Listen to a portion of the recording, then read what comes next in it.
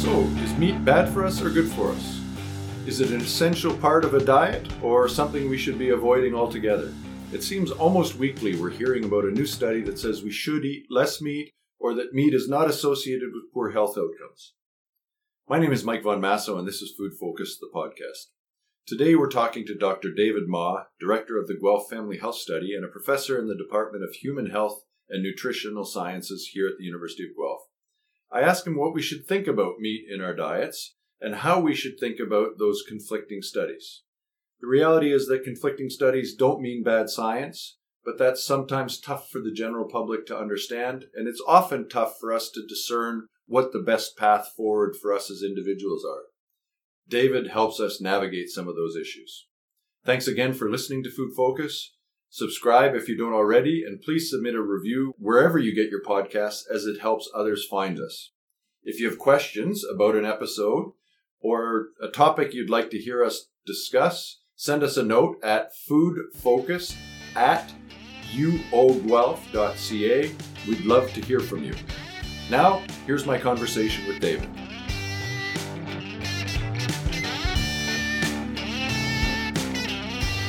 Okay, David, thanks for taking the time today. My pleasure. So I wanted to ask you, as a non-nutritionist, we get all of these messages historically.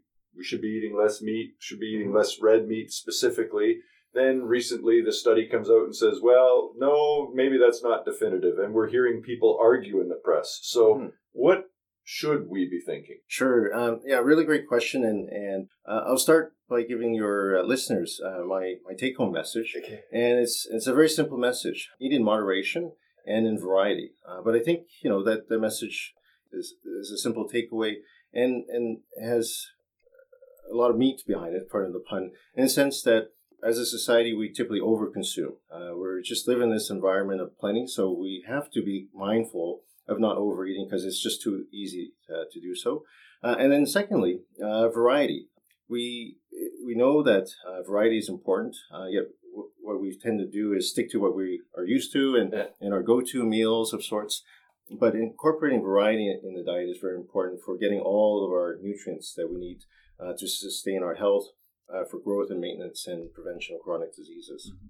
So while the message is very simple, it's actually a little bit more complicated. So being mindful about how much you consume and variety is very simple things that I think are easy to implement in one's daily lives. The science, so going back to the recent studies that have been published, it's created a lot of interest around dinner tables. It's highlighted the fact that even amongst experts, we disagree. But I would say that's normal and that's healthy in the sciences to have a constructive dialogue and debate about the science.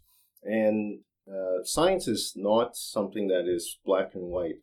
As scientists, we realize that we propose a hypothesis, we propose an idea, and we test it. And we could be wrong. But unfortunately, when we see science depicted in TV shows and movies, within 5 minutes, there's an absolute solution that has been generated, right? Eureka, and it's crystal clear and it's absolute. So one analogy is that in science we're trying to figure out how a piano concerto works by understanding how one simple key fits amongst all 80-some keys and it could be an upright piano, it could be a grand piano, etc. So science is kind of like that.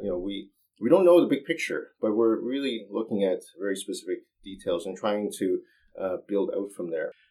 The other thing I wanted to share is that nutritional sciences is a very young science. Yeah. It's only a few hundred years old in the sense that we first identified the essential vitamins and minerals and macronutrients, the various vitamins, for example, vitamin C that contributes to scurvy, et cetera, Yet, we have long-lived disciplines like mathematics and physics that are hundreds and hundreds of years. So we have to understand that context and that nutrition science is in its formative years. We're going to continue making mistakes. We're not perfect. Yeah. Unfortunately, as people and human beings, we want perfect answers. We want binary answers. Good, bad, black, white, or exactly. So the science is going to continue to evolve, and that's why we have these apparent flip-flops. One day, eggs is terrible for us because of the cholesterol. The next day, it's good for us, or don't worry about it. And that's happening in multiple domains, and most recently around meat as well. Yeah.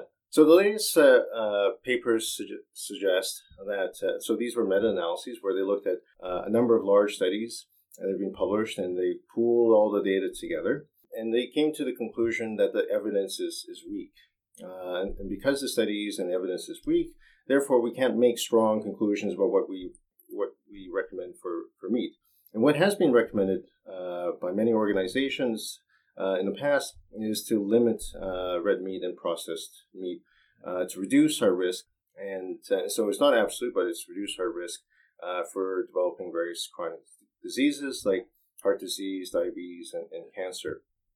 So there's merits on both sides of the argument or of the debate. There's some pros and cons in the sense that the past recommendations have been based on nutritional studies, long-term studies, using the best available tools that we have. And we recognize that the tools that we have could be better. But as many science disciplines go, the tools and the science only get better over time. Yep. And we're still a young science, so we will continue to improve and adapt. But for now, the tools that we have on hand, for example, are survey tools, for example. So it's asking people to remember what they ate yesterday or maybe even a year ago, and that's difficult, right? But a lot of these tools have improved over time, and they're getting better. But nevertheless, there's some limitations in terms of trying to remember, what we've eaten or what we've done, right? Yeah. And then there's also challenges in terms of what's actually in the food that we eat, because recipes change, formulations change, and then also remembering how much that we consumed as well of whatever meal that we had. So there's all sorts of there's various limitations and challenges, and there's also bias too. Yeah. So sometimes people tell you what they want you to hear versus what they actually actually did. But we try to take into account those things in our analyses. So these new studies, meta-analyses, looked at the totality of the evidence with a very, very strict lens in terms of evaluating the evidence and the specific question that they're asking. So that creates a bit of challenge, because if you narrow your question too much, then you may not be seeing the bigger picture. But then it becomes more precise, because then you're answering the only question the specific question you're interested in, right? So there's a bit of push and pull in sort of debate, right? If I can interject for a second, David, go back a little bit to your methodology. Mm-hmm. One of the challenges, and we have similar challenges often in economics, is that even if you're trying to look, to use your analogy, at one key, mm-hmm. we can't do sort of randomized control trials where we take people who live in Guelph, for example, and say, you have to eat less meat, and then people in Waterloo, you eat more meat, and so we not only have to ask people how much they eat, but we have less control over some of the other differences between people. Oh, for sure. So I'm glad you brought that up, because the methodology that we use in nutritional sciences, there's ongoing discussions about the approach and how we evaluate the strength of that evidence. And so in nutritional sciences, we use the same methodology that all other human studies are based upon. For example, case control studies, longitudinal studies, randomized control studies. These are all typical human-type experimental designs. So in nutritional sciences, we do the same thing. The challenge, though, as you just pointed out, there's inherent limitations as to what you can do or expect from people. Yeah. And so the argument then is that, well, in pharmaceutical companies can test single drugs, single molecules in a randomized control manner. And they also have enormous economic ability to do so as well. Yeah, money matters, yes. Money matters to run these tremendously huge trials in multi-centers and testing single molecules. The challenge on the food side is that even if we're interested in a single nutrient, it's also on the background of what we're also already consuming. Yes. Right? So we have to take into account what's in the background. But the other thing, too, is that there's complex relationships between food and other factors. There's a relationship between diet and physical activity and sleep and all sorts of other lifestyle factors, which don't necessarily complicate pharmaceutical studies, but are something that complicates nutrition studies. So there's ongoing discussion about, perhaps we're comparing apples and oranges, and we're confusing, and we're creating unnecessary confusion because we're trying to force a square into a round hole, or vice versa. So there is some discussion that perhaps at the top level of the pyramid for the highest quality of evidence, that's a randomized control study for pharmaceutical type drug trials. There should be a recalibration of what is the actual gold standard and achievable for human nutrition studies. Because if we continue to say that RCTs is the gold standard for everything and everyone and every discipline, then that's creating inherent problems in terms of how we evaluate the strength of the science. Yes. And it will never, we might be able to do one, but it will not be possible to do on a regular basis the RCTs that are expected of drug trials. Yes. So perhaps the longitudinal observational studies is the best that we can do because that's feasible. We can observe people over time, many, many years, and follow the trends. And we can learn things. Oh, absolutely. Right? It's not like these studies are invalid. Yeah. They're just not as definitive, say, as a randomized control right. trial. And we can't do that because economically we can't do that. Logistically, we can't do that. People move around. People change their dietary habits over time. There are also, frankly, some ethical issues, right? So we can't take 100 people here and say, you have to eat 3 times the recommended daily dose of sugar. Yeah. Because we want to learn what it does to you, and this group over here is not going to. There's some. There are also some issues that we have to think about in terms of what's feasible and ethical. For sure. So those considerations were not taken into account in the latest articles published in Annals of Medicine. Yeah. So they took it. They analyzed the data from a strictly impractical lens, in the sense that if all things are perfect, we had unlimited resources, then let's evaluate the science on that basis. But then the reality is it's not. So it's an unfair comparison. So that's why all the when they evaluate all the studies, all the nutritional studies was evaluated as low quality, and therefore low quality means imprecise and therefore lacking ability to make definitive conclusions. So sorry to interrupt you, but I think it was important that you said earlier that the findings of that study weren't that red meat was good for you. It was that the evidence that it was bad for you was weak. Right. So, and I think that's an important distinction. Yeah. So the evidence. So what they said and concluded in the studies was that there was insufficient evidence to show that it was harmful for you or increased your risk. So this is in contrast to prevailing nutritional guidance that lowering meat intake, red meat intake, and processed meat reduces the risk of cancer, diabetes, and heart disease.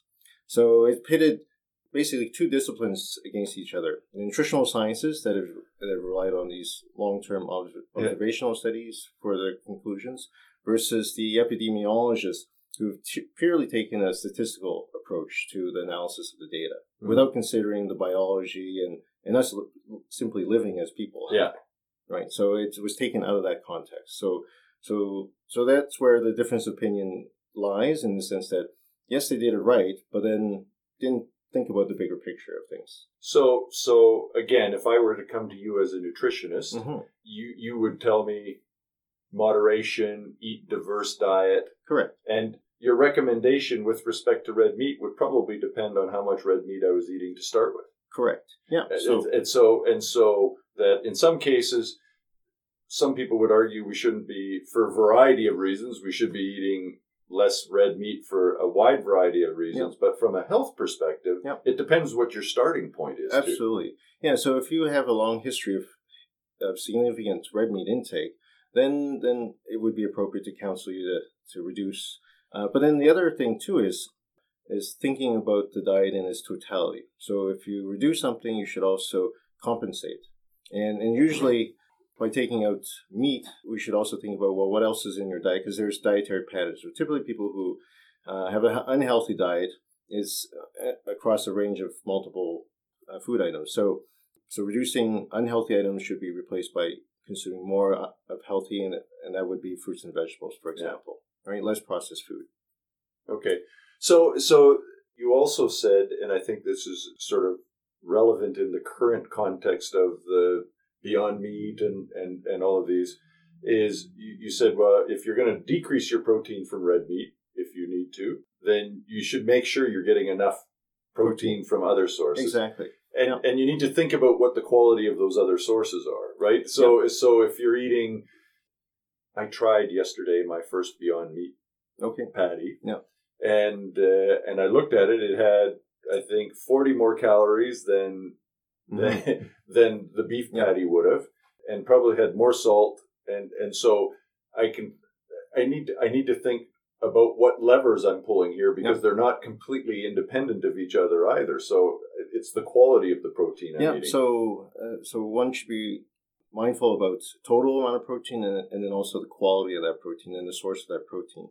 So I'm glad you brought up these alternative meat options, because they're really popular these days. Yeah. And it also brings into the discussion the recent release of the Canada's Food Guide, which promotes and encourages protein intake, but encourages increased plant-based protein in the diet. Mm-hmm. And so that's created a bit of confusion, because I think when you ask the typical consumer, what comes to mind when you say meat, it's the traditional forms of meat, be it chicken or beef or pork. Yeah.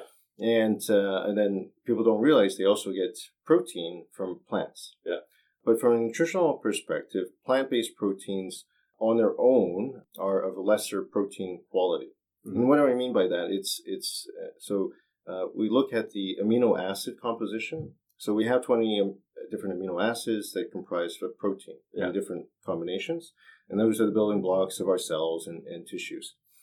So animal protein is termed, is viewed as complete protein, because it contains all the amino acids we need to build muscle, for example. Mm-hmm. Unfortunately, with plants, they're lacking in some of the important amino acids like lysine and methionine. Mm-hmm. So they're incomplete sources. So there's the quality issue. However, if you're able to combine different sources of protein, so it goes back to the variety.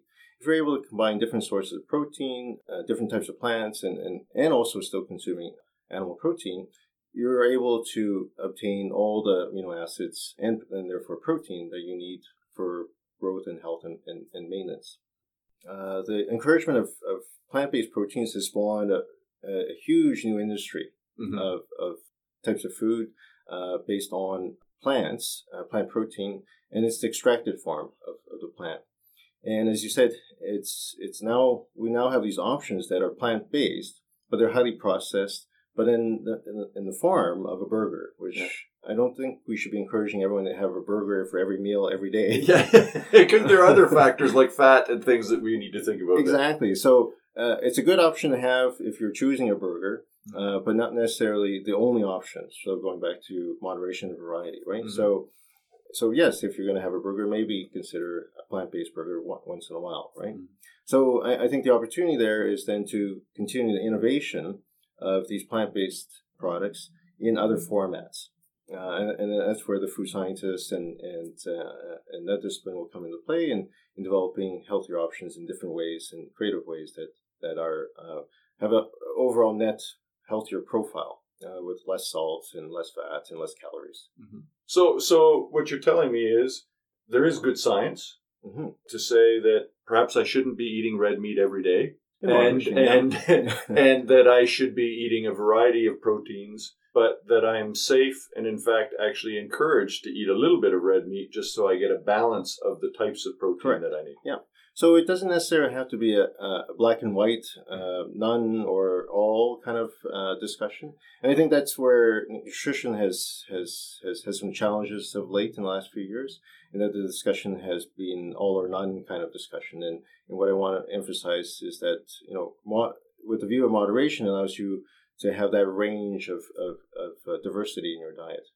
And frankly, diversity, from my perspective, also brings joy to my diet, right? So like eating different things, experiencing different flavors, and there are good plant-based proteins that aren't processed into a heme-filled patty, right? There are great sources of protein. Yeah. Well, also I want to also say that natural or the intact plant protein is just as good as the processed. Yes. Right. So So chickpeas and lentils. Yeah, I would exactly. encourage people to explore and try out these plant-based proteins in their natural state, right? Because they could be surprised that they would enjoy them. And it's just like anything you learn, once you try it out and learn it, then you know whether or not you like it or not, right? Yes. And I think that's where the opportunity is in terms of enhancing one's diet and nutrition, improving one's nutrition by being a little creative and exploring. Yeah, and trying things. Exactly right. And finding what you like and what you don't like. And part of that, as we wrap up here, part of that is food skills. I think to a significant degree is, we can make arguments about convenience, and sometimes these plant-based proteins like peas and even lentils, you have to soak, so you have to plan further ahead, and all of those sorts of things. But they can provide great options. And in the end, as you started, as long as we eat some diversity, find what we like, and eat more fruits and vegetables, probably as a general rule, that's probably definitively true. Exactly. So, nutrition doesn't have to be difficult. The science will continue to evolve. And so I hope, your listeners understand and be a little patient as we grow and learn more. And then the science will improve itself and we can provide better direction in the future. Yeah. So that's a great place to finish, is that just because there are sometimes conflicting results doesn't mean we can't get meaningful information from some of these studies. Exactly. Yeah. Thank you. Thank you very much, David. Oh, my pleasure. That was really good. Yeah, fun.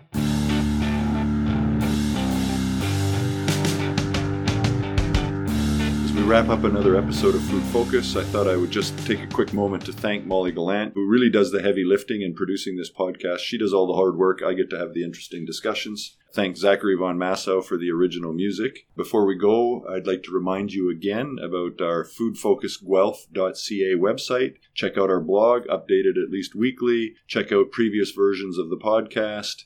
Check out our trends report, and get in touch with us. Foodfocus at uoguelph.ca. We'd love to have you send us comments, ideas, suggestions, and just to interact and hear what you're thinking about. Finally, if you like the podcast, please take a moment to rate us wherever you get your podcast, as this helps other people find us. So, thanks again. Hope you enjoyed it, and looking forward to talking to you again soon. Bye-bye.